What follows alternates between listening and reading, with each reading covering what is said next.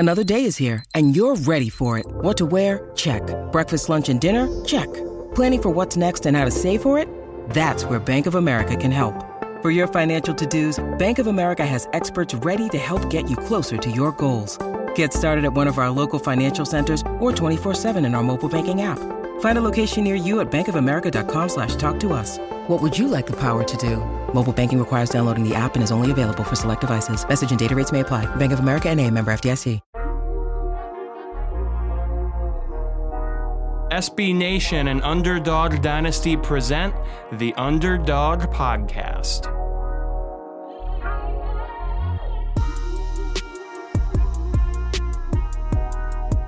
All right, welcome back to the Conference USA Underdog Podcast on UnderdogDynasty.com, SB Nation's home for the Group of Five and the FCS. Joe Lundergan and Eric Henry here with you as always, and the big news item of the week within the Conference USA, Will Healy out as the head coach of the Charlotte 49er program, Pete Rosamondo taking over in the interim, and we are going to talk with the Charlotte Observer's Hunter Bailey, former UDD contributor and occasional Underdog contributor, as folks know. He comes on the show quite a bit. Also host of the Highway 49 podcast. He's going to join us in just a bit to talk about where Charlotte goes from here and what has kind of happened in the last couple of weeks to lead to this situation, and just get some reaction from someone who's been on the ground covering that program for a long time. But Eric, I know you were at the Charlotte game. We're going to get into it, but there's plenty more. And question, are you ready?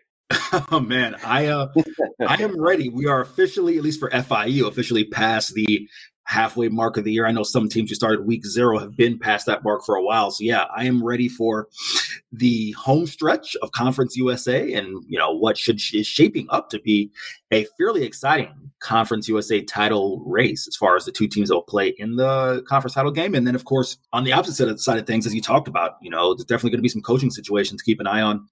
One's already played out Charlotte, a couple of us we can probably get into as we recap some games. But yeah, I am ready for the home stretch, sir. I know we're getting there. And you mentioned there's a few teams who are still in the CUSA race. Let's dive into two of them here before we get into the meat of the show. And those two teams are Western Kentucky and UAB. Hilltoppers beat the Blazers 20-17 in Bowling Green this past weekend. A little bit of a slow start for the eventual victors in this one, but the Tops would go on to force 4 turnovers in this win despite that. And for me, here's a few other things that stuck out in terms of Western's, offensive day here. Austin Reed, now tied for 5th in the FBS for passing touchdowns with 21. But what's really interesting to me, though, about Western's use of Reed as of late has been the confidence in his running ability. They're using that QB draw play more and more.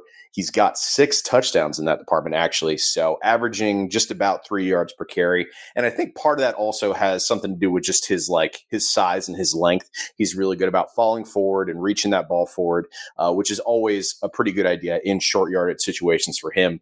And overall, this was actually the best rushing day that WKU has had as a team this year. 224 yards on the ground. And they were talking about it on the broadcast, specifically with Dante Whitner, and I'm forgetting the play-by-play as well, the play-by-play analyst that did this game for CBS as well. But when you have a team that has that air raid model thing that Tyson Helton's used, it's always weird to see them run the ball as much as they did and have the kind of success that they did coming out of A, shotgun formations, and B, going up against a front 7 in UAB that's usually really good at defending the run. But Western definitely helped their cause of returning to the CUSA championship game with that win. They're now 2nd in the league with that 5-3 record. But as we know, that can change very quickly. And UAB aren't far off either, I should add. Not exactly in control of their own destiny with 2 conference losses. And the big thing for them in this game, Dylan Hopkins exited in the first quarter and Jacob Zeno played the rest. Certainly hope Hopkins is okay. Seemed like he was dealing with some concussion protocol issues there.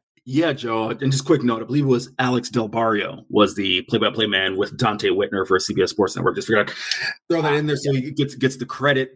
Yeah, you know what? It's interesting because I've seen some people say that, if Dylan Hopkins plays this entire game, they win.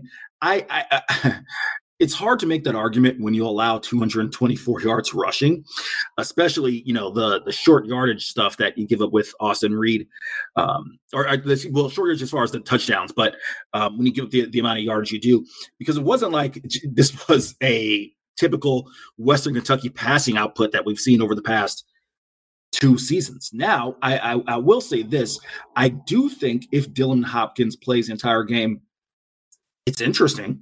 I mean, it's a 50-50 shot that they win, but it's not a foregone conclusion in my mind. Jacob Zeno, I don't want to say the stage was too big for him, but when he came in the game, I mean, it was even more so abundantly clear that the offensive, game plan was kind of going to have to shift to going with DeWayne McBride. And he had a hell of a game, 24 carries for $197. Joe, he didn't even start the game. I know you watched that game. I want to say it was the first 2 series that he did not play. Jermaine Brown Jr. got the start, and then DeWayne McBride came in afterwards. So, I'd be interested to see what that was. I don't want to make any assumptions, but that kind of just screams of, something internal, or maybe he got hurt in warmups and they kind of had to, handle something there. So I just definitely will be checking for Evan Dudley's coverage to see if we can get some information on that. But yeah, all in all, I mean, that and the 3 turnovers, the fumble by Hopkins on the play. Yeah, I believe it was the play that he got hurt. He had a fumble, I believe. And DeWayne McBride lost 2 fumbles as well. So listen, great win for Western Kentucky. The fact that they exhibited what Tyson Helton's talked about. I don't care, and this is kind of, paraphrasing a quote from him, I don't care how we win. I just want to find ways to win. When he was asked about, the air raid and whatnot, he said sometimes there'll be games we're going to pass 50 times and win, and sometimes be games that depend on the run game. This was one of those times. But also for UAB, it's a tough loss in that you have the 3 turnovers, or I want to say it was 4 turnovers, with the interception that Zeno threw, and then also the fact that Dylan Hopkins is hurt. So the Blazers still very much in contention at 4-3 and 2-2 in conference, but Western at 5-3 and 3-1 for right now. They have the edge should that come down to a tiebreaker and are in the driver's seat. Yeah, and I think in football we throw around the term game of inches, and it was definitely one of those in this game. I mean, UAB just came so close to forcing a few other key turnovers that really would have helped their cause. I believe it was in the 3rd quarter, that deep interception on the, that deep ball that, that's the other thing about UAB too. Their secondary was defending the deep routes really well in this game, and I think that's kind of why Western went to the run as much as they did, and I'm surprised the front 7 didn't do a better job of limiting Western's production in that area. But in the 3rd quarter, we saw that interception just kind of barely touch the ground as that safety come over to defend that post route, I believe it was. And there were a few other, plays where it ended up being ruled that, the Western runner was down and it very well could have been a fumble. So they were fighting, the defense was on UAB's side through a lot of this game. So I can kind of see where people are coming from on the Dylan Hopkins argument, but at the same time, if you have a guy like DeWayne McBride and just really any defense in Conference USA, it seems like you should be able to put yourself in a position to win games if you have, the kind of attack that they do in that department. And again, really surprised UAB's defense didn't do a better job against Western's rushing attack here. Joe, it's interesting. The longer I cover football, the more I am a believer in, and I'm not saying this as a slight. I'm just kind of saying it as a reality. If you don't game plan for something, it's really hard to kind of shift on the fly. I'm not accusing Brian Vincent of not game planning for the run. However, we know that Western Kentucky is a very potent passing team. If they did not game plan for guys like LT Sanders and Davion Irvin Poindexter to get as much work as they did, I mean, between the 2 of them, 31 carries, right? If you don't game plan for that, despite the fact that you have the talent, it's kind of hard to adjust on the fly. I think that's probably one of the things that makes, the difference between an average coach and a good coach and a good coach and a great coach. And again, I'm not accusing Brian Vincent of either A, being average, or B, having not game plan for it. But it's just one of those things that, like I said, the longer I cover football, it's the more that I'm around some of these answers you get post-game, whether it's FIU or wherever, just watching pressers of many teams, college, NFL, doesn't matter. You game plan for something, and if that's not what you get, that's not what you get on Saturdays or Sundays that you've been game planning for during the week, things can go awry. So that's just where my mind goes when I think about a UAB defense that's clearly very talented and allowed the rushing output that they did. Yeah, I mean, that's a good point. I actually got to sit in the presser for Army's win over ULM this past week, and Jeff Monken actually said something pretty similar. They had some trouble against ULM's defensive front in the first part of that game, which is a topic of a separate discussion. But I completely see where you're coming from in terms of the game plan issues. And if you don't have a plan already in place by the time you get to the time where you're lining up to actually do it, then that certainly causes some problems. All right, with that, let's go to another close game, and one that obviously also affects the CUSA title race, and that is Rice's overtime win against Louisiana Tech, 42-41 in Ruston. Rice very much still alive in the CUSA race with that win, which feels weird to say, but also they have not played as many games as the rest of the league, so still time to see how their season unfolds here.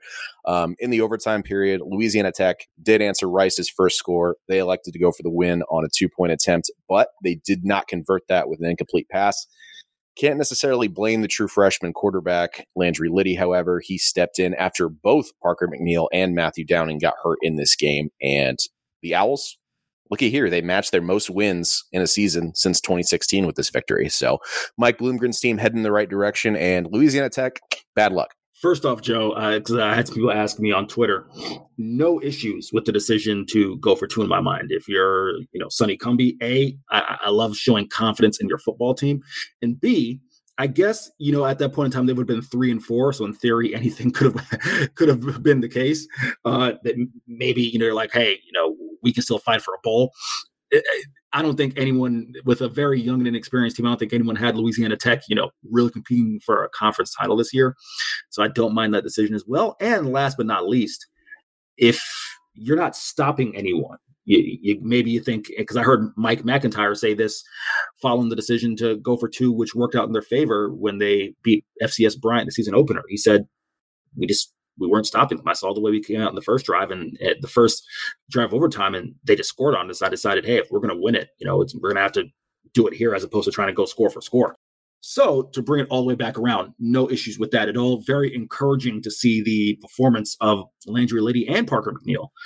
When your starter gets knocked out and the two guys and the two guys that come in are able to have a certain amount of success, I think that in my mind is super positive. Another thing that, as far as Louisiana Tech, that I take away, they got that running game going again. So with Marquise Crosby, 14 carries for 87 yards against a Rice defense that, while not great, maybe not what it has been in previous years, being the strength of the team, is still very solid. Now, the flip side is Louisiana Tech's defense still struggling, and with the loss of Tyler Grubbs for the entire year, it's going to take some guys who are going to step up and try to fill in his absence, but we saw how that was affected. 45 carries for 279 yards. That's the type of Rice football I think we've been accustomed to over the last few years of intellectual brutality. Let me get that tagline right. TJ McMahon goes 16-27 for 208 and 3 TDs. That certainly is a positive as well. And all in all, let's just, give credit to Rice. They have a winning record at this point in the year, which I'll be the first one to admit I didn't see coming in relation or in comparison to the way they started the year, and especially with some of the quarterback issues that they had come into this year. I was not sure they'd be able to get that done. But with weapons like Brad Rosner, who had a touchdown, and then Luke McCaffrey, who's made that successful transition from quarterback to receiver, being a phenomenal athlete, I think that those two things, having those two guys, has really opened up some things for them offensively. So give credit to Mike Bloomgren. And they're 2 wins away from a bowl, and with a real shot, even as you said, still to compete for a CUSA title, which sounds crazy to say. Yeah. And, Rice fans can rightfully, roast me for this, between the fact that we had 2 games here between, traditional contenders for the CUSA title, I guess, with Western Kentucky playing UAB and the UTSA North Texas game that we got to. And then obviously the news cycle being what it was regarding the fallout of the FIU Charlotte game. This was admittedly the one I spent the least time analyzing, but I really love to see, Rice being able to, control this kind of game. Any thoughts on the defense kind of not being able to, you mentioned Louisiana Tech making the decision they did in overtime because they were having issues stopping Rice, but kind of seems like, that was a situation that Rice was also dealing with in focusing on, the Sonny Cumbie offense. Yeah, clearly both teams were having issues stopping each other. In my mind, it's different if you go into overtime, let's say 14-14, or, on a bit of a lower score, lower end of things. Then when you go into overtime, in the high 30s and the 40s or anything more than that, it's clear that whichever team is able to make a stop is going to win. And in this case, if your defense isn't showing any signs of making a stop, then you got to make that decision to go for 2 in my mind. Yeah, no, the decision definitely made sense. I think it's just it's just interesting to see where these two teams are when we compare it to when you look at it through the perspective of where these programs were even, 2 years ago.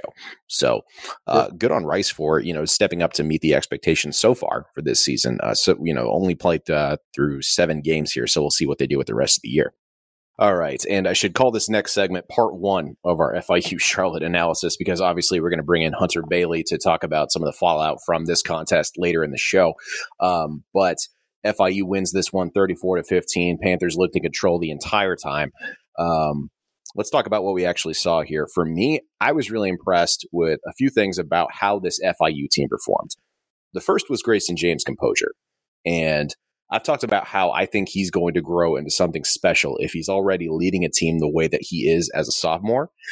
Was 26 of 34 in this game for 306 yards and a touchdown with an interception, which, in my opinion, the interception was kind of a bad play call. I didn't really understand what they were trying to do on that play that close to the goal line with not a lot of room for the receivers to get open, which James also ran for 2 touchdowns as well. I think that would have been a better option. But anyway, and also welcome back to the field, Tyrese Chambers, 10 catches for 143 yards. Always great to have your captain put in the statistical performance that he had, and B, you mentioned it when we were talking off air and when we were talking with Hunter as well. He was the spiritual leader of this performance as well. Just played really well, had great energy. And let's not forget the defense for FIU. They were fantastic. 5 interceptions for that group, and frankly, the majority of those were not gimmies either. They were making plays and showcasing the athleticism that I think we're always kind of looking for when you have as many guys who have the athletic ability we know FIU can recruit. Yeah, Joe, I think you meant 5 sacks. You said 5 interceptions there. But all in all, yes, still an incredible defensive performance for the Panthers. Joe, can I bring you inside the press box and make a confession, sir? Oh, please do. You talked about the interception and the play call there that Grayson James threw. By that point in time, I believe the game was 27-0 or 34-0. I can't remember which. And I started writing my game story. I was looking minor detail.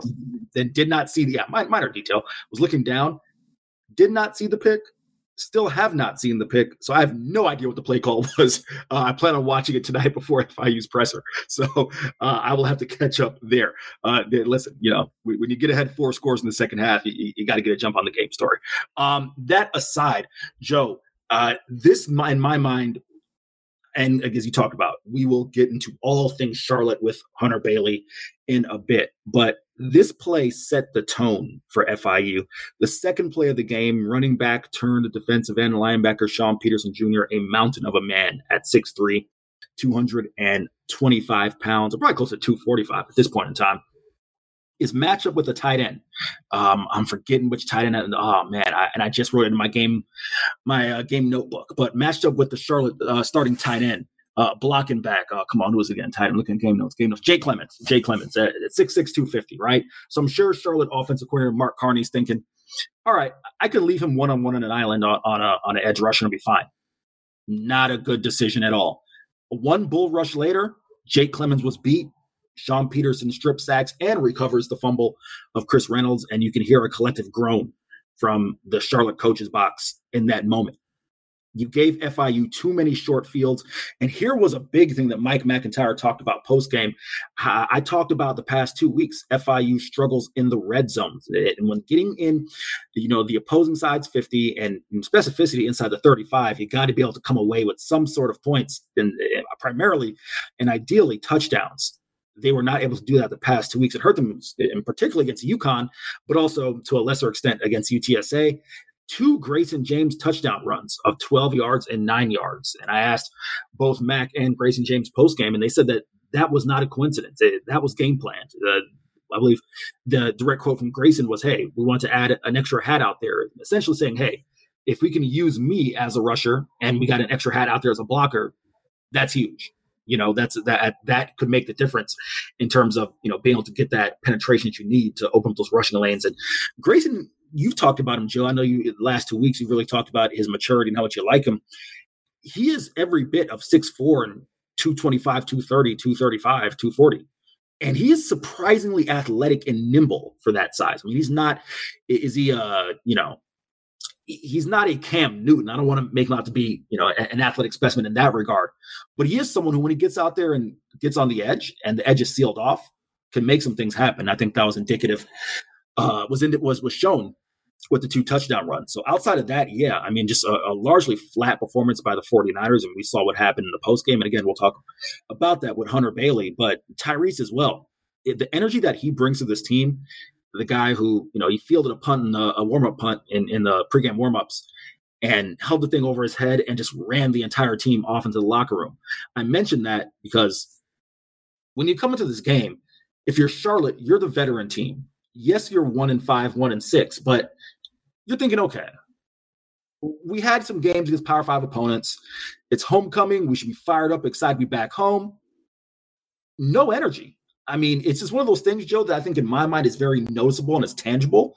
When the team that's coming in as two-score underdogs 35 minutes before the game just lost two straight, and they're fired up to play, and the guys at home kind of look like they're sleepwalking. So it was something that was very interesting to kind of notice. And again, as I said, we'll talk about that with Hunter, and we saw how it played out, but a great win for the Panthers. Don't want to take anything away from them. And look out, Joe. I mean, while they're not in the conference title conversation, they're a 3-win team now that I don't think anyone saw that coming. And you look at some of the teams they faced down the stretch here. They got Louisiana Tech on Friday. They will play Middle Tennessee. They'll play UTEP that has struggled a bit, has been up and down. And an FAU team that we'll talk about is struggling as well.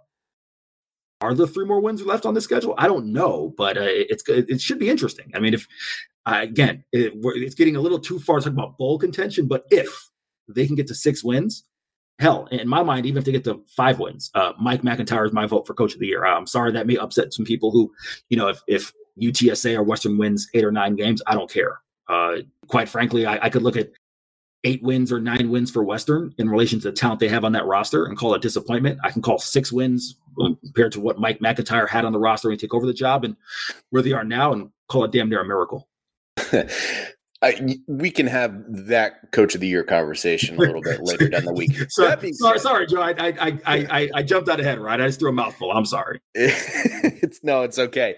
I will say bowl eligibility for FIU is not out of the question for sure. I think the way that they've played the last couple of weeks has been really good when you compare it to, the rest of their body of work. I've talked about Grayson James. I've talked about some of the other guys on that offense, just, really having fun with it and putting their best football out there. And I will correct myself from earlier in this conversation. I said 5 interceptions. I meant 5 turnovers total, 3 interceptions, 2 fumble recoveries for that FIU defense in there.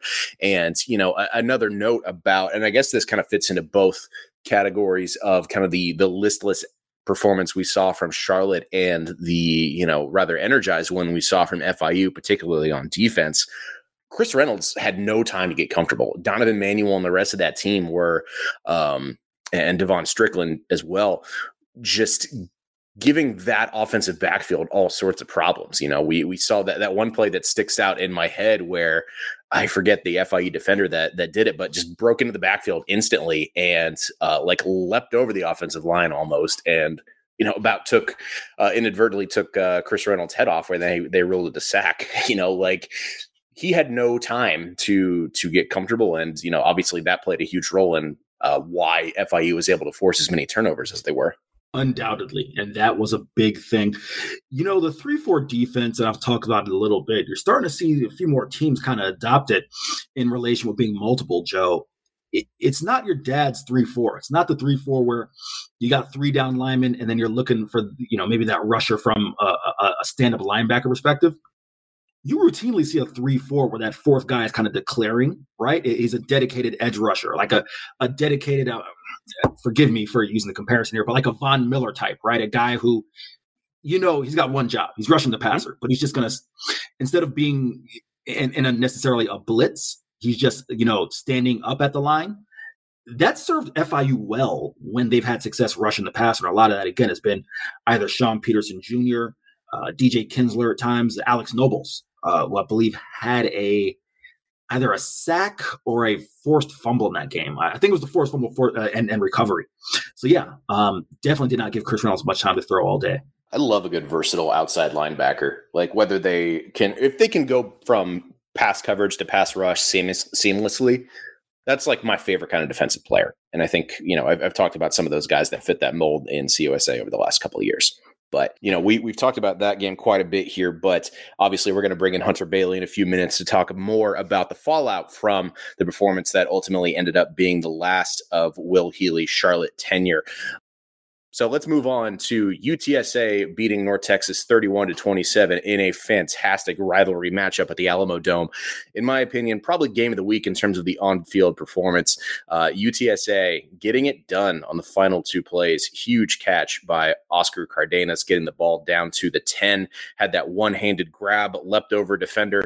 And when you see a man that big doing those kind of things athletically, it just, gives you hope as a big man myself. We'll see if I can get to that point. Probably won't. We'll probably get Taco Bell DoorDash for lunch again, but we'll see. And then Frank Harris had that big play to DeCorian Clark for the winning score, made that big leaping grab on the fade route there, or maybe not the fade route, but kind of hit him in the corner of the end zone. Great ball positioning by Frank on that one. But honestly, prior to that, I think the biggest thing here was just how ready for that UNT rushing game the UTSA defense was. Eric, they held the Mean Green to just 22 net yards on the ground in this game. However, the passing game for UNT looked way better than it has. Credit to Austin Ani on that. And credit to guys like Varkey's Gums, who had a few huge plays to keep them in this game. But ultimately, UTSA gets revenge for the North Texas loss they had last year and very much remains on top of CUSA here. Joe, I don't want to take any credit away from North Texas, from UTSA, sorry. But this game was super interesting, and having a chance to watch it back a little bit. I understand when you're not having success with the run, you got to do something else, right? I am not a believer in just, all right, this is what we do well. If it doesn't work, then, we got to, just keep doing it, right? You got to be able to be flexible. I understand that. But when you look at this game, UNT was up, I want to say, 14-7, I believe, or 14-3 at one point. I'm trying to remember off the top of my head. Either way, they had a lead in the third quarter. Yeah, they did have to verify that. They did have a lead entering the fourth quarter. I would have liked to have seen them just say, hey, this is our identity. We're going to close this thing out with the run. Because, again, in my mind, when you play 3 quarters of this type of football against a UTSA offense, you talk about it. Josh Cephas, JT Clark, Zachary Franklin, Frank Harris, all the offensive weapons that they have.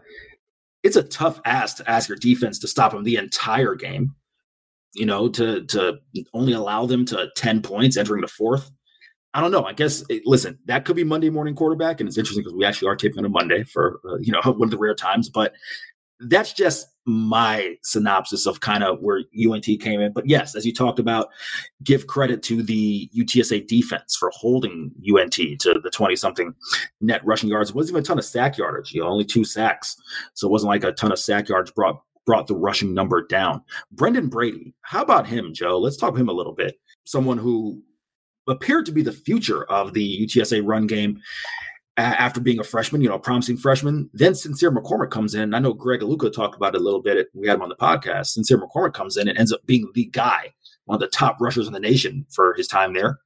And Brendan Brady didn't waver. He ended up staying, and now he gets a nice performance in a huge game for his team. 19 carries, 112 yards, and 2 scores. So just felt the need to outline him a little bit. But all in all, definitely a great win for UTSA. I think, I don't want to say, it would have been tough if they'd lost North Texas, but if they go 5-3, North Texas goes 5-3, and they have the same record in the conference, maybe UNT would have had 4-1 record, or they would have been 4-0 and UTSA would have been 3-1. Yeah. That takes a little bit of steam off of last year, especially an in-state foe, an in-state G5 foe.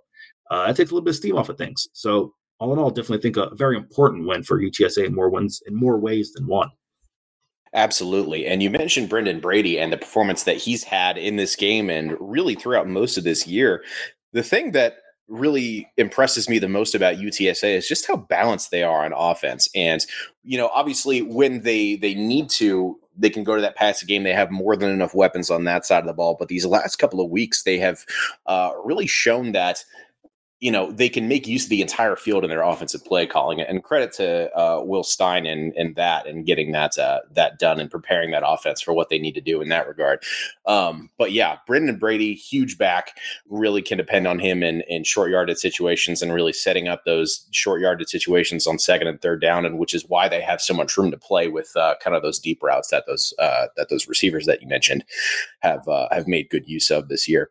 And really, UTSA, I don't want to jinx them, but I think they've had better luck with injuries than most of the other teams in CUSA, really. I mean, their top guys have really been able to perform in the games that they've really needed them to. Yeah, sure. No, I mean, they did have some injuries in the offensive line. Sure. Coming this one. But no, Joe, I still think the point is still fair because a lot of the skill position guys have been super healthy. So I still think your point is still solid. Yeah. Yeah.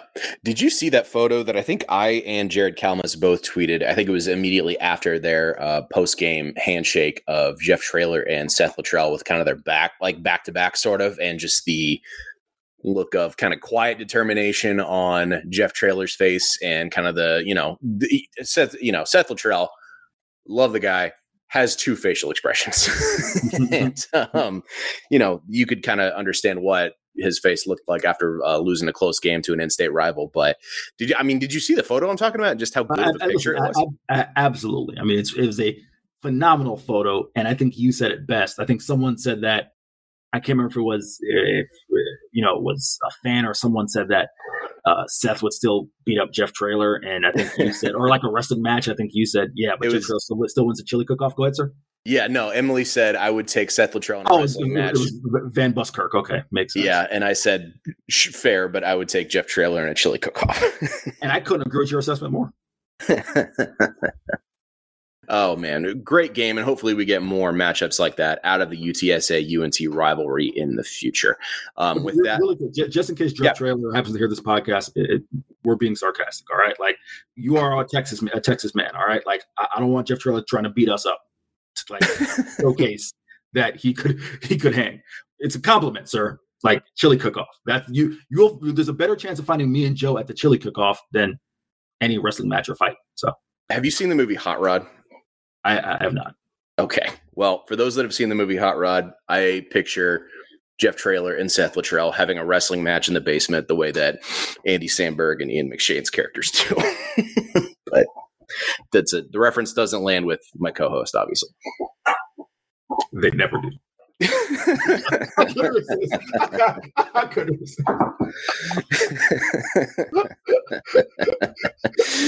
Oh man! All right, with that, let's stay in the state of Texas and talk about UTEP's 24-21 victory over the Florida Atlantic Owls. FAU fall to 3-5, certainly not where they want to be at this time of year. And really, I was a bit confused as to why they weren't relying more on the passing game. Only threw the ball 20 times in this game, and frankly, I think N'Kosi Perry is a quarterback you can call upon more than that in those situations. But I do think we need to give UTEP credit, though. They're doing a way better job finishing games than they were earlier in the year. And shouts to kicker Gavin Beckel. He made the winning kick as time expired, and that was his 51st career made field goal, which is a new program record for UTEP. And he's also made 15 consecutive field goals, which is really good for the collegiate level. I know we give college kickers a lot of flack for not being super reliable, but this guy certainly is for this program. But, I think UTEP needs to clean up the penalties as well. They had 9 in this game, and frankly, they probably could have won by more and put them in a position where they didn't have to kick a field goal as time expired to beat an Owls team that's struggling.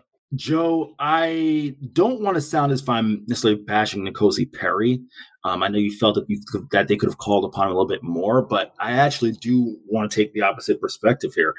Now, with that being said, I don't know if this is play calling. I don't know if there's just a lack of offensive identity. I know I've kind of talked about some of those things on this pod. I'm going to take you through a couple drives here. First off, and I guess I'll take you through them and then kind of give it back to you to get your thoughts. So when you have drives that go 7 plays, 29 yards, this one started at the 44-yard line, so near midfield. You got an 8-play, 18-yard drive. I mean, first thing that should scream at you is got either a sack or penalty, right? When you have that many plays and that few yards, like something's happening that's taking you backwards. But still, the 9-play, 67-yard drive ends in a fumble. I believe that was on a N'Kosi Perry fumble. It was recovered. 5-yard, 17-play drive. That one started off a touchback, so at the 25. You have the drive where you miss the field goal. Okay, that's going to happen. 3 plays, 8 yards, so 3 and out. 6 plays, 5 yards, and then they get the score. I'm about 65, 70% way through watching this game. I'm in the third quarter right now. But I don't know, Joe, because a lot of the N'Kosi Perry incompletions that you had, and I don't have his box score pulled up in front of me, but they were on. It wasn't like you're asking to complete from 2nd and long or 3rd and 14. That first drive, I think there was like 3 shots that they had on 3rd and 3, or they needed 3 yards to pick up first down. Sorry. Plenty of medium down and distance conversions that were missed. And again, I'm not putting it all on N'Kosi because I too am a fan of his game and think he's very talented. But I can't make sense of the fact that, as an offense, they're not able to sit down and distance situations that you kind of need to have to win games. They've struggled at this year. So I'm just wondering what you make of that. I mean, it's a valid point. I think when you go back and look at kind of earlier in this season, I was really impressed with Perry's ability to kind of hang in the pocket and continue to be that, like, the leader of that offense and deal with pressure the way that he has. And frankly, I think there are better pass rushes given, the injuries and the issues that UTEP's had this year that they're going to face. So I personally, I would have kind of put it on him to kind of lead the rest of this game, regardless of, where they were, because clearly I think they reached a point where the rest of what they were doing wasn't really going to push them over the edge. But their defense did get it done in certain points. So I don't know. I personally would have I'm always going to default to when you're in a close game, you need to be able to rely on your veteran quarterback to be able to put you in a position to win it. Sure. No, listen, I can't disagree with that assessment. Just kind of, again, I got the entire fourth quarter to watch, so we'll see if something kind of changes my mind. But that's kind of my assessment on things. All in all, I mean, this is another disappointing loss for FAU. It's kind of rinse and repeat, so I won't dive too hard into the assessment. Give credit to UTEP, especially Deion Hankins, 17 carries for $138. Nice to see him have a bounce back game. It's kind of been, alternating who's been the guy between he and Ronald Awatt all year. But great performance for them. And now at 3-5, Willie Taggart's team needs to win their final 4 games just to get to 7 wins. So, maybe we'll pick up this conversation in a week or two if they get to. Well, you know what? Actually, Joe, I'm sorry. I hate to do this. I know we're not the guys who like to have this conversation, but I think we may have to have it now. All right. Because they play UAB next week. Mm-hmm. If FAU has a loss similar to the way Charlotte lost against FIU, are we potentially having the same conversation next week? And I guess I'm not asking you if you think they'll do it. I'm asking you kind of what is your read as far as if that were the case, would it be justified? For clarification, you're asking if they lose to UAB next week, do they make a coaching change? If they lose to UAB in a similar fashion that Charlotte lost to FIU, not if they lose 21-20, if they lose in a similar fashion. If they lose in a similar, if they just get manhandled the way that Charlotte did against FIU, then I think that's very possible. That being said, I don't foresee them having that kind of day against this UAB team, especially if for whatever reason Dylan Hopkins ends up being able to not go and they have to, deal with Jacob Zeno, which we'll get to. But I think the real coaching change conversations get very real in the couple of weeks after that, where they have to go to FIU and then to Middle Tennessee. If they're not able to put forth, performances that the administration deems acceptable in those games, then that's where you need. Then those are the ones where I think we'll probably have a real chance of having those conversations. But next week, just because UAB is UAB, and we'll see. Yeah, and that's fair. And for the record, I don't think that's going to happen either. I mean, I've been a Willie Taggart defender, and I think they're going to come out and play hard and compete for him, and for themselves as well.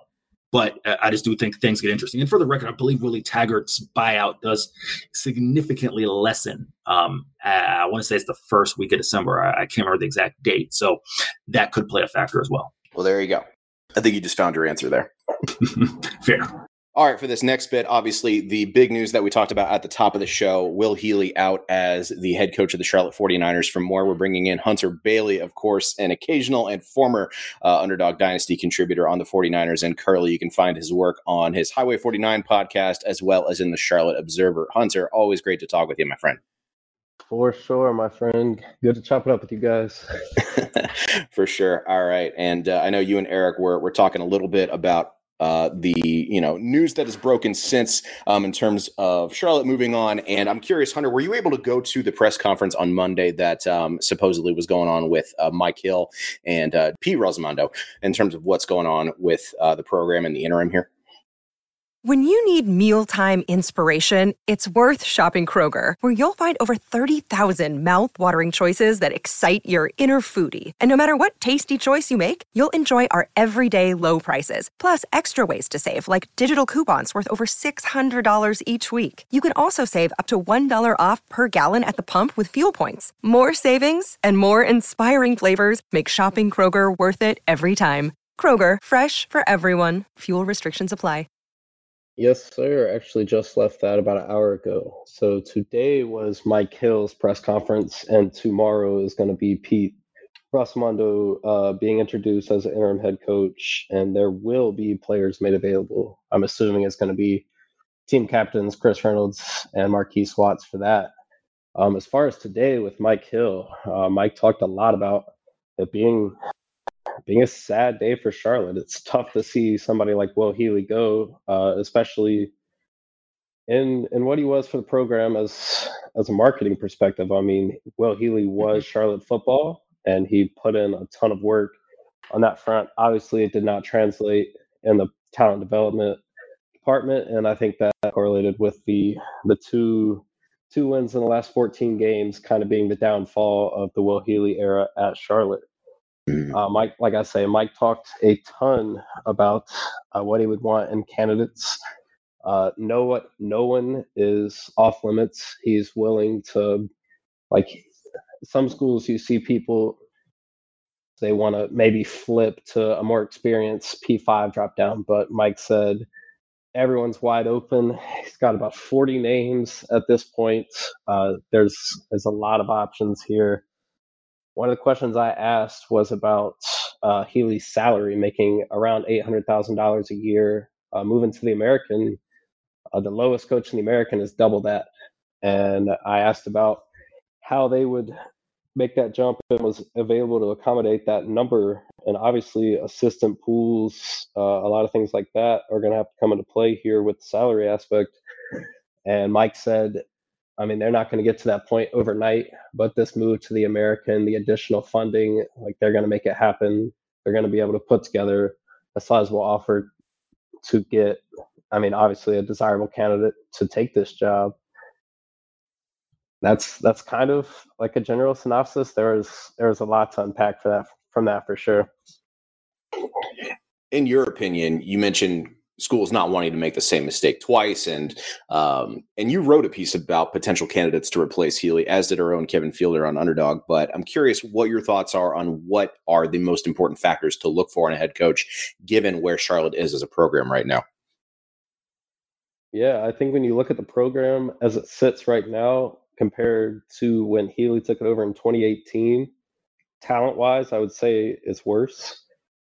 But in terms of like reputation, visibility, I would say it's leaps and bounds further. I mean, obviously you had the winning season, you had the bowl game, you had the Power 5 victory. Now you have the jump to the American. There's not real momentum right now because you just lost by 19 points when you were a 13-point favorite over FIU on your homecoming.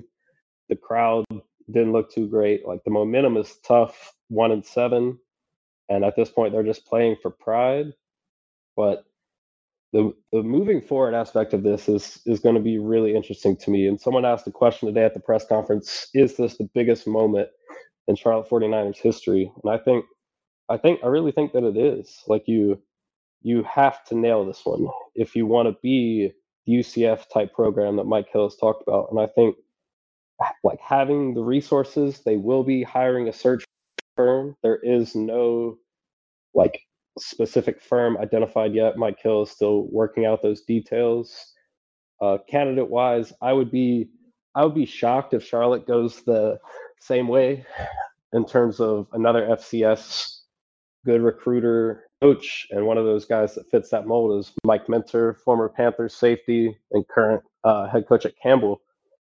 Like I say, I would be shocked if they went in that direction again. Do I think Minter would be a good hire? For sure. But I can't imagine them going like a young and less experienced FCS coach again that does not have a winning record. It just seems like you don't make that mistake 2 times in a row. But this is going to be developing for quite a while. We talked about national or early signing day being December 21st. They want to make this hire before that.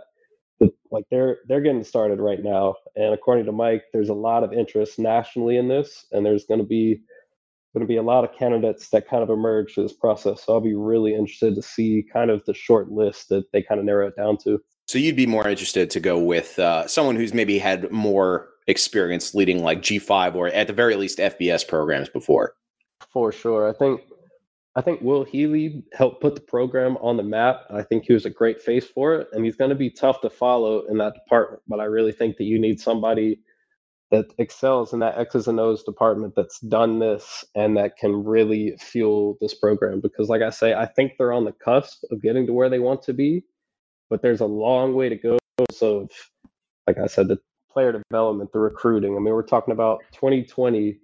They had the 71st recruiting class in the country, and that was 3rd in Conference USA. Since then, 108th, 114th, and now this year they're 129th in the nation, and they just had their only quarterback commit in the class. He was a verbal commit. He decommitted. That was Sean Boyle. There's a ton of uncertainty right now, and I think kind of what they tried to do with Greg Brown, they wanted a veteran leader on the defense. Very obviously that didn't work out. I just think, personally, I believe they need somebody that's done this and has a proven track record of being able to do this at the G5 or P5 level for sure. And you mentioned that as of now, Monday afternoon, players haven't been made available to the media for comment on the situation yet. But has there been any, social media or anything otherwise that players have put out regarding, either their sentiment towards how the last couple of days have went down or what direction they want to see the program go in just yet? Man, these players love Will Healy. I've had phone calls with multiple of them just talking. There was not a dry eye in the room when he addressed the team yesterday at 1 p.m. And that's the deal with Healy. And I tried to stress that in the state of the program article that I wrote. The players play for him. There was no giving up on Will Healy, but it was clear that he wasn't getting it done. And I think even talking to multiple of them were for sure that he would be back next year. And I also said this in the piece that I didn't expect Charlotte to make a knee-jerk reaction. But I think the way that things went down on Saturday, it was time. And like I say, the players, there's a lot of emotions in there. And you're me personally, I'm thinking about these 6th-year guys that come back: Chris Reynolds, Vic Tucker, Marquise Watts, Ashton Gist, that have could have hung it up last year, but came back for this last ride. Obviously, they're 1-7, and like I said, just playing for pride. But yeah, it's the players have definitely been in support of him, and I say it's a tough scene for Charlotte right now. Yeah, I can imagine. You mentioned those older guys who came back for a 6th year and really kind of stuck it out because they wanted to leave their mark on this program. And Eric, I'll kind of pass it over to you.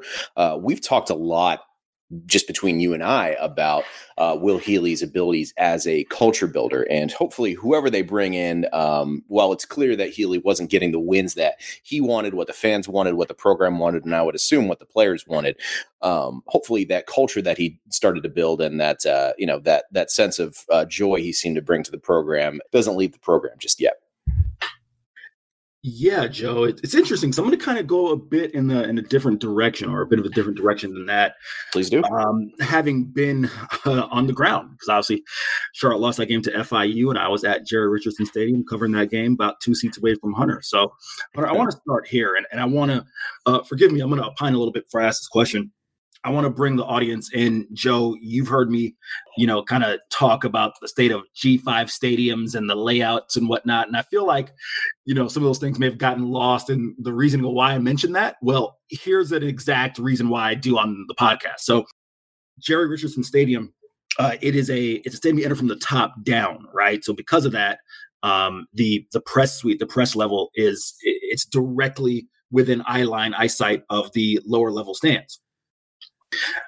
You had, and Hunter can attest to this, multiple fans and it's a press box you can see into, Joe, they took the time to look at us and loudly yell it towards the press box, "Fire Healy." There was a gentleman who was chanting for the better part of like 10 minutes, "Fire Healy." We had a guy in the first quarter who, after FIU went up 14-0, walked across that suite and, I can't remember exactly what he said in full, but it was for about 10 seconds, giving his reason about why they should fire Will.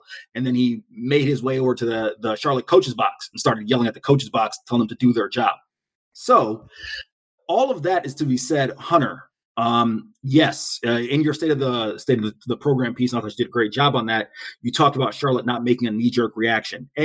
How much of this was a loss to an FIU team that is very much clearly rebuilding and had some struggles in Conference USA? Obviously, the last Conference USA game that they played, or the last few they played, they've been outscored something like 130 to I think it's 130 to 10. Memory serves me correct.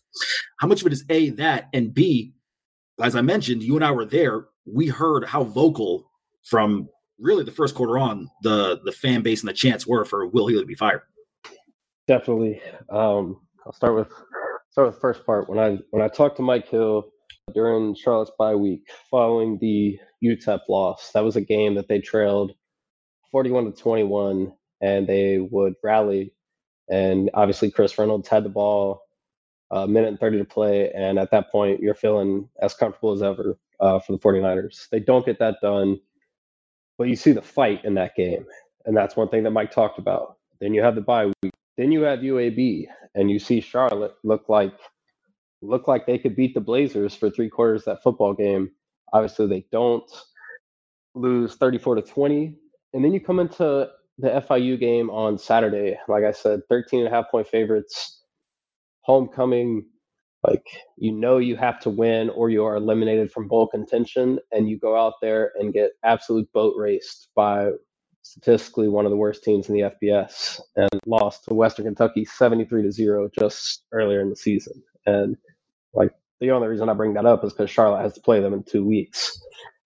And you look at that, I think it was the way that it happened and the embarrassment that it was for the fans. I mean, you talked about the people around the press box. There were literally people just in the crowd chanting, "Fire Will Healy, get him out of here." And I asked Healy about that in the post game, and he said, yeah, like, I'd be lying if I said I didn't hear it. And he apologized to the fans, stressed that his goal was to create success for the players. And he was even asked straight up, like, "Are you still the guy for the job?" And of course he said, yeah. Of course he said he feels like he's built for this. And I mean, I think Will Healy will bounce back. I think he'll get a P5 job as an assistant or as a position coach, or maybe another G5 head coaching opportunity. Like, that's obviously still to be determined. But I do think that how that game happened yesterday or Saturday, how that went down, getting blown out like that at home. Like, they haven't won a home game at Richardson Stadium, and I mean, two weeks from now will be an entire year. They're 0-4 at home this year. The standard of Charlotte football is way below what Will and Mike Hill stressed to us in Healy's introductory press conference back in December of 2018. And when you look at things now, there isn't that excitement, there isn't that hope. And just like the way that Saturday went and the environment, I mean, man, like, Eric, you were there. It was a beautiful day. There was great tailgating going on. Awesome Saturday in the city of Charlotte. And then for them to go out there and play like that, and that personally for me, that was the first time that I thought that they gave up. And I thought that there wasn't the fight and the tenacity that we've seen Will Healy's football teams have through these past 4 years. And that was the main thing that Mike talked about. He said, if I don't see that fight as an athletic director, if I don't see that resiliency, then I know. I think we saw that. I mean, the first half specifically, but the game in itself, it was a tough end to the downward declining roller coaster ride that was the Will Healy era. So, Hunter, I'm really glad you mentioned that. I'm going to come back to that in a second. Joe, just kind of furthering on the point that I talked about the atmosphere with the fans. I'm sure Hunter can attest this as well. Joe, it was really uncomfortable. I mean, almost, to be honest with you. I mean, we're behind glass. I didn't think anyone was going to, break through the glass and get after us. But the first half was kind of uncomfortable with the amount of fans who just were, they obviously couldn't talk to Will. They couldn't go down to the field. So they were taking their aggression out on and yelling directly at the press box. So that got a little bit uncomfortable. But sure. Can I interrupt with a quick question? And obviously, Hunter, you have been on the ground covering this program for a number of years. Eric, you were at the game. I guess my thought is there something else underlying the tension between Healy and the fans that I'm just not seeing, other than the fact that obviously the wins and losses and the performance on the field just isn't meeting the expectations for the kind of buy-in that this athletic department and this fan base has put in the program the last couple of years? Generally, I would tend to believe there is more, and obviously if it's results driven. I think when Healy said that he's more of a CEO and his job on game day is being a cheerleader, I think when people read that, he lost some credibility in that aspect. And I think people wanted someone that had the X's and O's abilities to really take over. Because, I mean, obviously when you watch a defense that's given up 43 points and 527 yards, you want a coach to be able to step in and call the plays and make a change. And he doesn't have that in the toolbox. And that's part of the Will Healy experience. He is the master marketer. He is great with the fans. He's great with the media, but it didn't translate to the wins, and that's the biggest thing. Gotcha. I appreciate that. Yeah, go ahead. No worries. You're good, Joe. No worries at all. So Hunter, I'm glad you mentioned another point. And Joe obviously wasn't at the game, so I can't fault him for kind of what his assessment there, because of what we've seen from Will Healy over the past few years and in our conversations. But Hunter, I think you hit on a really key point and why I think this move had to be made. They did not have any energy. Joe talked about, that usually they have that trademark, that fight, that they want to go out there and play for him. They did not. It was clear. I just wrote this in a game notebook, Joe, that when FIU left the field for warmups, Tyrese Chambers was back after missing 2 games with injury. He fielded a punt and then circled the entire FIU half of the field that they could warm up on and ran with the ball over his head and led the entire team into the locker room. When Charlotte came out, they had no energy, as Hunter mentioned. So I think that was a really noticeable aspect in this move. And it's kind of a segue into my next question, Hunter. You talked about the fact that they can't seemingly go in that direction again. I saw Mike Minter mentioned, as you talked about with Joe. And yeah, I mean, Mike Minter is done, obviously a Carolina Panther legend, has done some things at Campbell, but still very much an FCS team. In your mind, I know you said that, they have to go with a Power 5 guy or someone who has experience at the G5 level. In your mind, is there anyone that really fits that bill that you think would be attractive to Charlotte? Or is it going to, again, have to be maybe not an FCS coach, but a young up-and-coming assistant, so to speak, from the Group of 5 or Power 5? It's funny because I actually wrote this story for Underdog Dynasty back in 2018 before Healy was hired, and it's Pep Hamilton. He has my vote. With Charlotte native, current offensive coordinator for the Houston Texans. Spent some time at Michigan. He's been all over, caught a ton of offenses, and I think that's the guy that you need. He has the Charlotte ties. He has the recruiting ability. He has the name. He has the respect. If you can get this guy to take that job, name your price type deal. If you are serious about making this move to the American and truly becoming a school like UCF, which Mike Hill compared Charlotte to, I think the direction you go in. And the biggest question is, would he take the job? At least in my opinion, because Josh Gaddis was a candidate. He is the OC at Miami. He was, at the time, he was the wide receivers coach at Alabama. I think he's another name. But Hamilton definitely has my vote at this point. And final one to ask you, Hunter, before we get you out of here is this. Overall, when you look at the Charlotte program and kind of where they've gone, obviously Will Healy had success in that first year and now ended with his firing. I know you mentioned that there wasn't a dry eye in the room, and clearly the guys did love Will Healy. But in your mind, did you see any, I don't know, I mean, I don't want to use the word cracks, but maybe possible mismanagement of the roster? It just felt to me, as from a pure outsider perspective, that, I don't know, it just felt, and maybe this goes into what you were saying about him not being the greatest, game day X's and O's coach, but being a master marketer. It felt all in all like, I don't want to say it, but I guess a mismanaged roster. Am I off in that assessment, or did you see some of that at all? I definitely think there were some issues there, and we saw like some of the best talent from Charlotte transfer this past season. I think they saw the cracks that you're talking about guys like Tyler Murray, Dimitri Emanuel, Jonathan Cruz. I think they saw this coming, and there's been a lot of former transfers, a lot of former players that have been tweeting and then deleting their tweets, just saying like, how could y'all have not seen this coming? Like, I've gotten calls from player parents. I've gotten calls from former staffers. Like, this is the past 2 months with this, really since the season started, obviously the downfall, like there's just been a lot of negativity surrounding it. And when you talk about like roster mismanagement, I think the most glaring one is Calvin Camp, the running back. 5.6 yards per carry last year. He was the last 49er to have a 100-yard rushing game. Led the team last year. He's played in one game.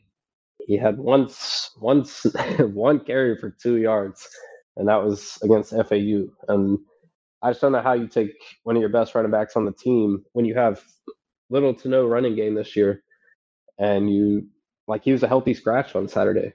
And I asked that question after the game, and he said they would handle that internally. And I think there are definitely some interesting situations here. I mean, there's a ton of injuries on the defensive side of the ball, but even before that, we saw Trey Kramer, the team's best cornerback of the year, not play at all against FAU, not play at all against William & Mary, and then finally is inserted into the lineup against Maryland in week 2. And I mean, obviously, huge question mark. Why is your best cover corner not playing in your season opener? He didn't even travel to the game. Like, there's been a lot of like head scratchers like that.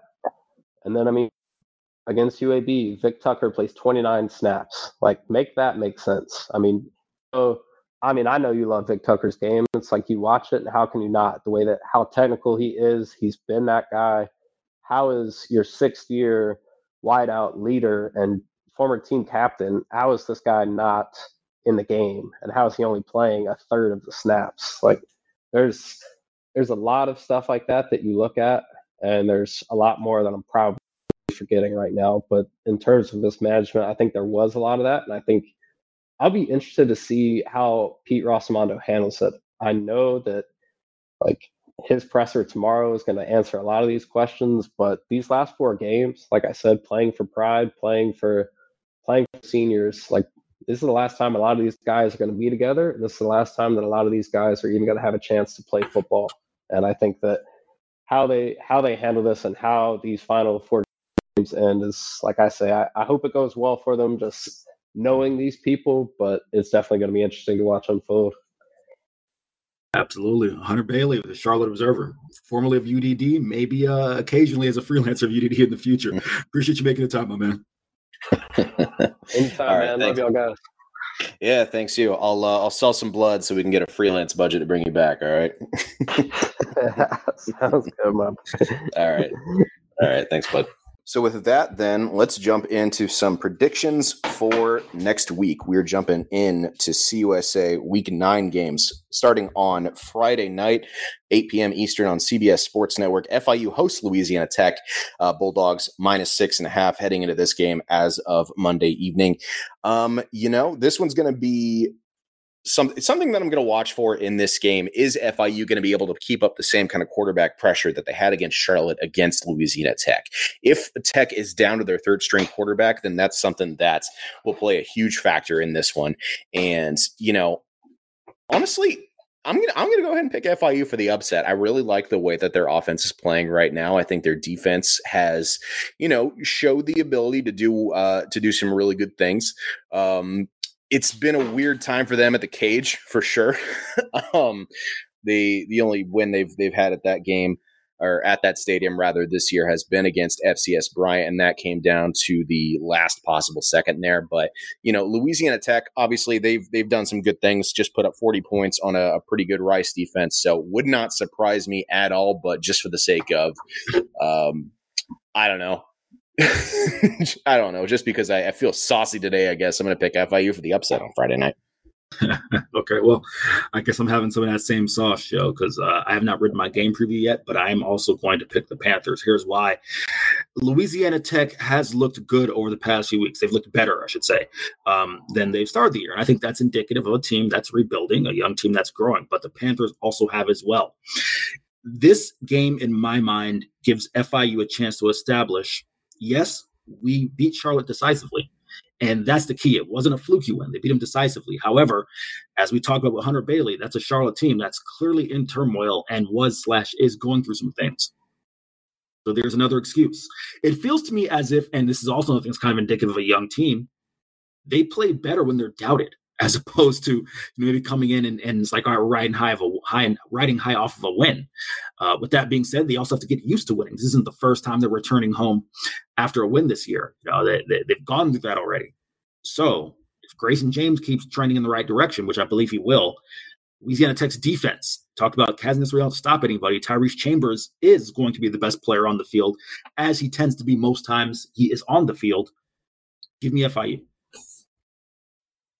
That's a very real thing, and I think we've seen that with multiple teams, even just in this league this year, especially with younger players. When you just play without the burden of those expectations, that's ultimately when you end up putting up your best numbers sometimes. So we'll see if that ends up being the case for FIU, if they can escape that pressure of coming off a victory against Charlotte here. And then on Saturday at 2 p.m. Eastern on ESPN3, we have Rice hosting the Charlotte 49ers. Rice, of course, 4-3, 2 wins away from getting to bowl eligibility, and they've already matched Mike Bloomgren's best start here and best start since 2016 as well. Owls minus 16.5 heading into this one. I see no reason to think Rice doesn't win this game given the turmoil that the Charlotte program is dealing with right now. So give me the Owls by a country mile in this one. Short and sweet. With what Charlotte's dealing with right now, I don't think there's any way they're going to be able to turn their heads around this quickly and try to compete. Unless you're one of the older guys on this team, you have not dealt with a coaching change, and none of the players on this team have dealt with an in-season coaching change. That's a lot to handle. First road trip without Will Healy. In the effort of full disclosure, I will say this: the hotel that I was at when I covered the Charlotte game coincidentally ended up being the Charlotte team hotel. So I had a chance to kind of see, just the feeling of those guys and how much the ones that, truly were brought there by Will Healy, how much they loved him. That's a lot to wrap your head around as a, 19, 20, 21-year-old and have to get on a plane and head to Houston, play a Rice team that is trending in the right direction. Not going to happen. Give me Rice. Then we have FAU hosting UAB. We talked about this one a little bit already. That is going to be, I skipped Western Kentucky, North Texas.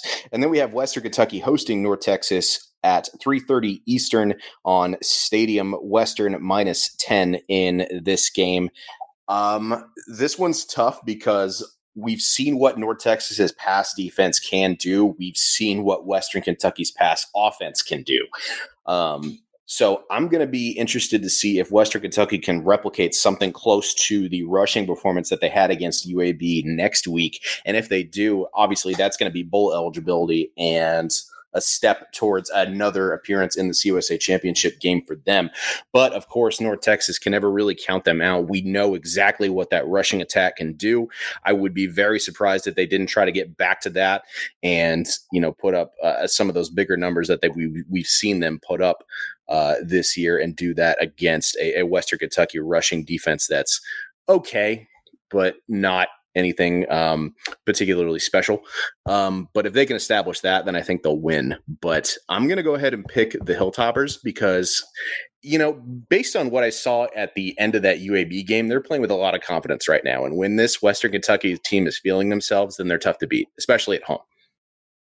This one is huge for North Texas. And I'm going to tell you right now that I am going with the Mean Green only because I think they have to have it. If in my mind, if they lose this one, in North Texas, we talk about with Brett Vito, they had arguably the toughest stretch of, any CUSA contender coming down the stretch. I think if they go 0-2 in 2 games that, in theory they had to have, things could, I don't want to necessarily say fall apart, but then things start getting dicey as far as their bowl eligibility. So I'm going to take North Texas. I think their rushing attack will rebound. I think that's a group that's takes a lot of pride in being able to run the football the way they do. And, defensively, they're going to obviously have their hands full to Western Kentucky offense. I may regret this pick because, when you look at it on paper, Western's passing game should be able to, and in the running game as well, should be able to have a lot of success against a defense that's, been up and down over the past few years. But that defense played really well against UTSA. I think they're going to carry that over. So give me North Texas. Then FAU hosting UAB at 7 p.m. Eastern on CBS Sports Network, UAB -5. We talked about this one a little bit already, but this is incredibly important for FAU as well as for UAB if they want to stay alive in the CUSA title race. A lot of teams kind of in that middle in a cluster there waiting for their opportunity to sneak ahead of somebody else in the standings. But, UAB, as of Monday, we don't know what Dylan Hopkins' status is going to be, so don't want to speculate too much. But I will say if he goes, then I feel significantly better about their chances just because I like what he's able to do in terms of leading the offense and adding that veteran presence to that backfield. But UAB, either way, is still going to have their rushing attack. They're still going to have DeWayne McBride. I think if they are able to get him going early and do what they've done all year in terms of how they win games, which is establish the clock, play really good defense, establish control of the clock, rather, play really good defense, and wait for things to open up downfield and see if Trey Shropshire is, they're running that signature play, like being wide open 25 yards downfield, then I think they won't have too many issues against this FAU team. But on FAU's side, they also run the ball particularly well. We've seen that a few times, and they play good defense too. So this one's tough, and I'm not surprised that this is predicted by Vegas to be a one-score game. I'm actually pretty confident in UAB, and I am taking them for the win, regardless of whether it's Jacob Zeno or Dylan Hopkins. I think, Joe, we've talked about this over the years. That's one thing to be a backup quarterback and come into the game, press into duty because of injury. It's another thing to have the entire week of game plan as the guy. Jacob Zeno isn't lacking talent. I think that's just a game in that, hey, it's the huge spotlight, CBS Sports Network against a really good team. And, it's kind of hard to come in. I think with a full week of prep, I expect Zeno to come in and play better if he is the starter or if Dylan Hopkins is. I think especially with DeWayne McBride and the way that UAB can run the football and the struggles that FAU is coming off of last week, give me UAB. And I don't want to say it's going to be a blowout, but I feel very confident that they'll get the win. Then to close out that slate, we've got UTEP hosting Middle Tennessee at 9 p.m. Eastern on ESPN+, and the Miners are 1.5-point favorites as of Monday evening here. What's interesting about this to me is UTEP has had such an issue playing consistently this year, as evidenced by that 4-4 record, but I don't think either team is going to come into this game particularly rattled. I mean, we've seen this MTSU team, I don't know, they're not the flashiest team, obviously. They're 3-4, coming off a loss to their rival in Western Kentucky 2 weeks ago, coming off a bye this week. So they've had plenty of time to prepare for UTEP, and a lot of veterans on that team. I don't think that they're going to be able to come into this game with like any particular like sense of like that it's a must win, given what their expectations are for the team this year and what everybody's expectations are for the team this year. But all that to say, I think UTEP is a more talented team, but they're certainly a more inexperienced team. But if this comes down to it again, like it's hard to find a kicker who's as dependable as someone like Gavin Beckel is. So if this ends up being a close score like people end up thinking it will be, then obviously UTEP has the tools to get it done. That being said, I just think UTEP has more playmakers on the offensive side of the ball right now, especially with MTSU having Frank Pizant potentially out of this game after he has sustained an injury in that last one. Yeah, I think this is one of the classic Rick Stockstill game where you count them out and they find a way to go cross country and get a win. But with that being said, UTEP has a lot to play for. Not that Middle Tennessee doesn't, but they're looking to build momentum and hopefully, insert themselves, make a late push possibly in the CUSA title race. I mean, that might be a stretch, but, going and getting back-to-back wins certainly helps their bowl chances. And I think they have, to be honest, a formula to do so in the rushing game. And MTSU, as you talked about, Frank Pizant, we'll see what his status is, but MTSU has yet to show that they can run the ball consistently. They've shown signs of life, which they hadn't shown over the past few years, but consistently hasn't happened yet. So I'll take the Miners. What's interesting about UTEP's last month of the season here, hard to believe that they already only have 4 games left. But after this one, they go to Rice, and the way that Rice is playing, tough to see UTEP getting a win in hostile territory there. But then they host FIU, which I think they could get a win. But then they end the season with a battle in the Alamo Dome against UTSA. So all that to say, if they really want to get bowl eligibility, I think a win here is a must for them. And then that leaves them in a position where, if you're going to play somebody to determine your postseason fate, it might as well be FIU and at home. But no, hang on. I paused because I was thinking, and we will close it on this, but okay. I understand what you're saying, and I agree with it. I'll be honest.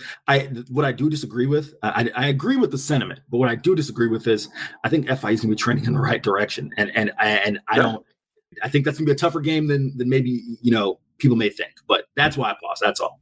Sure, we'll see how the next 2 weeks go. All right, we'll wrap this one up. Thanks again to Hunter Bailey for joining us. Highly recommend you follow him on Twitter for coverage of the Charlotte coaching search, as well as all things Charlotte football and basketball here. Listen to his Highway 49 podcast if you're not already as well. If you want to follow us on Twitter, I'm at JOEHIO_. Eric is at Eric C. Henry _, and of course at Underdog Dynasty every day for more G5 football updates. We'll talk to you again very soon. Happy football watching, everybody.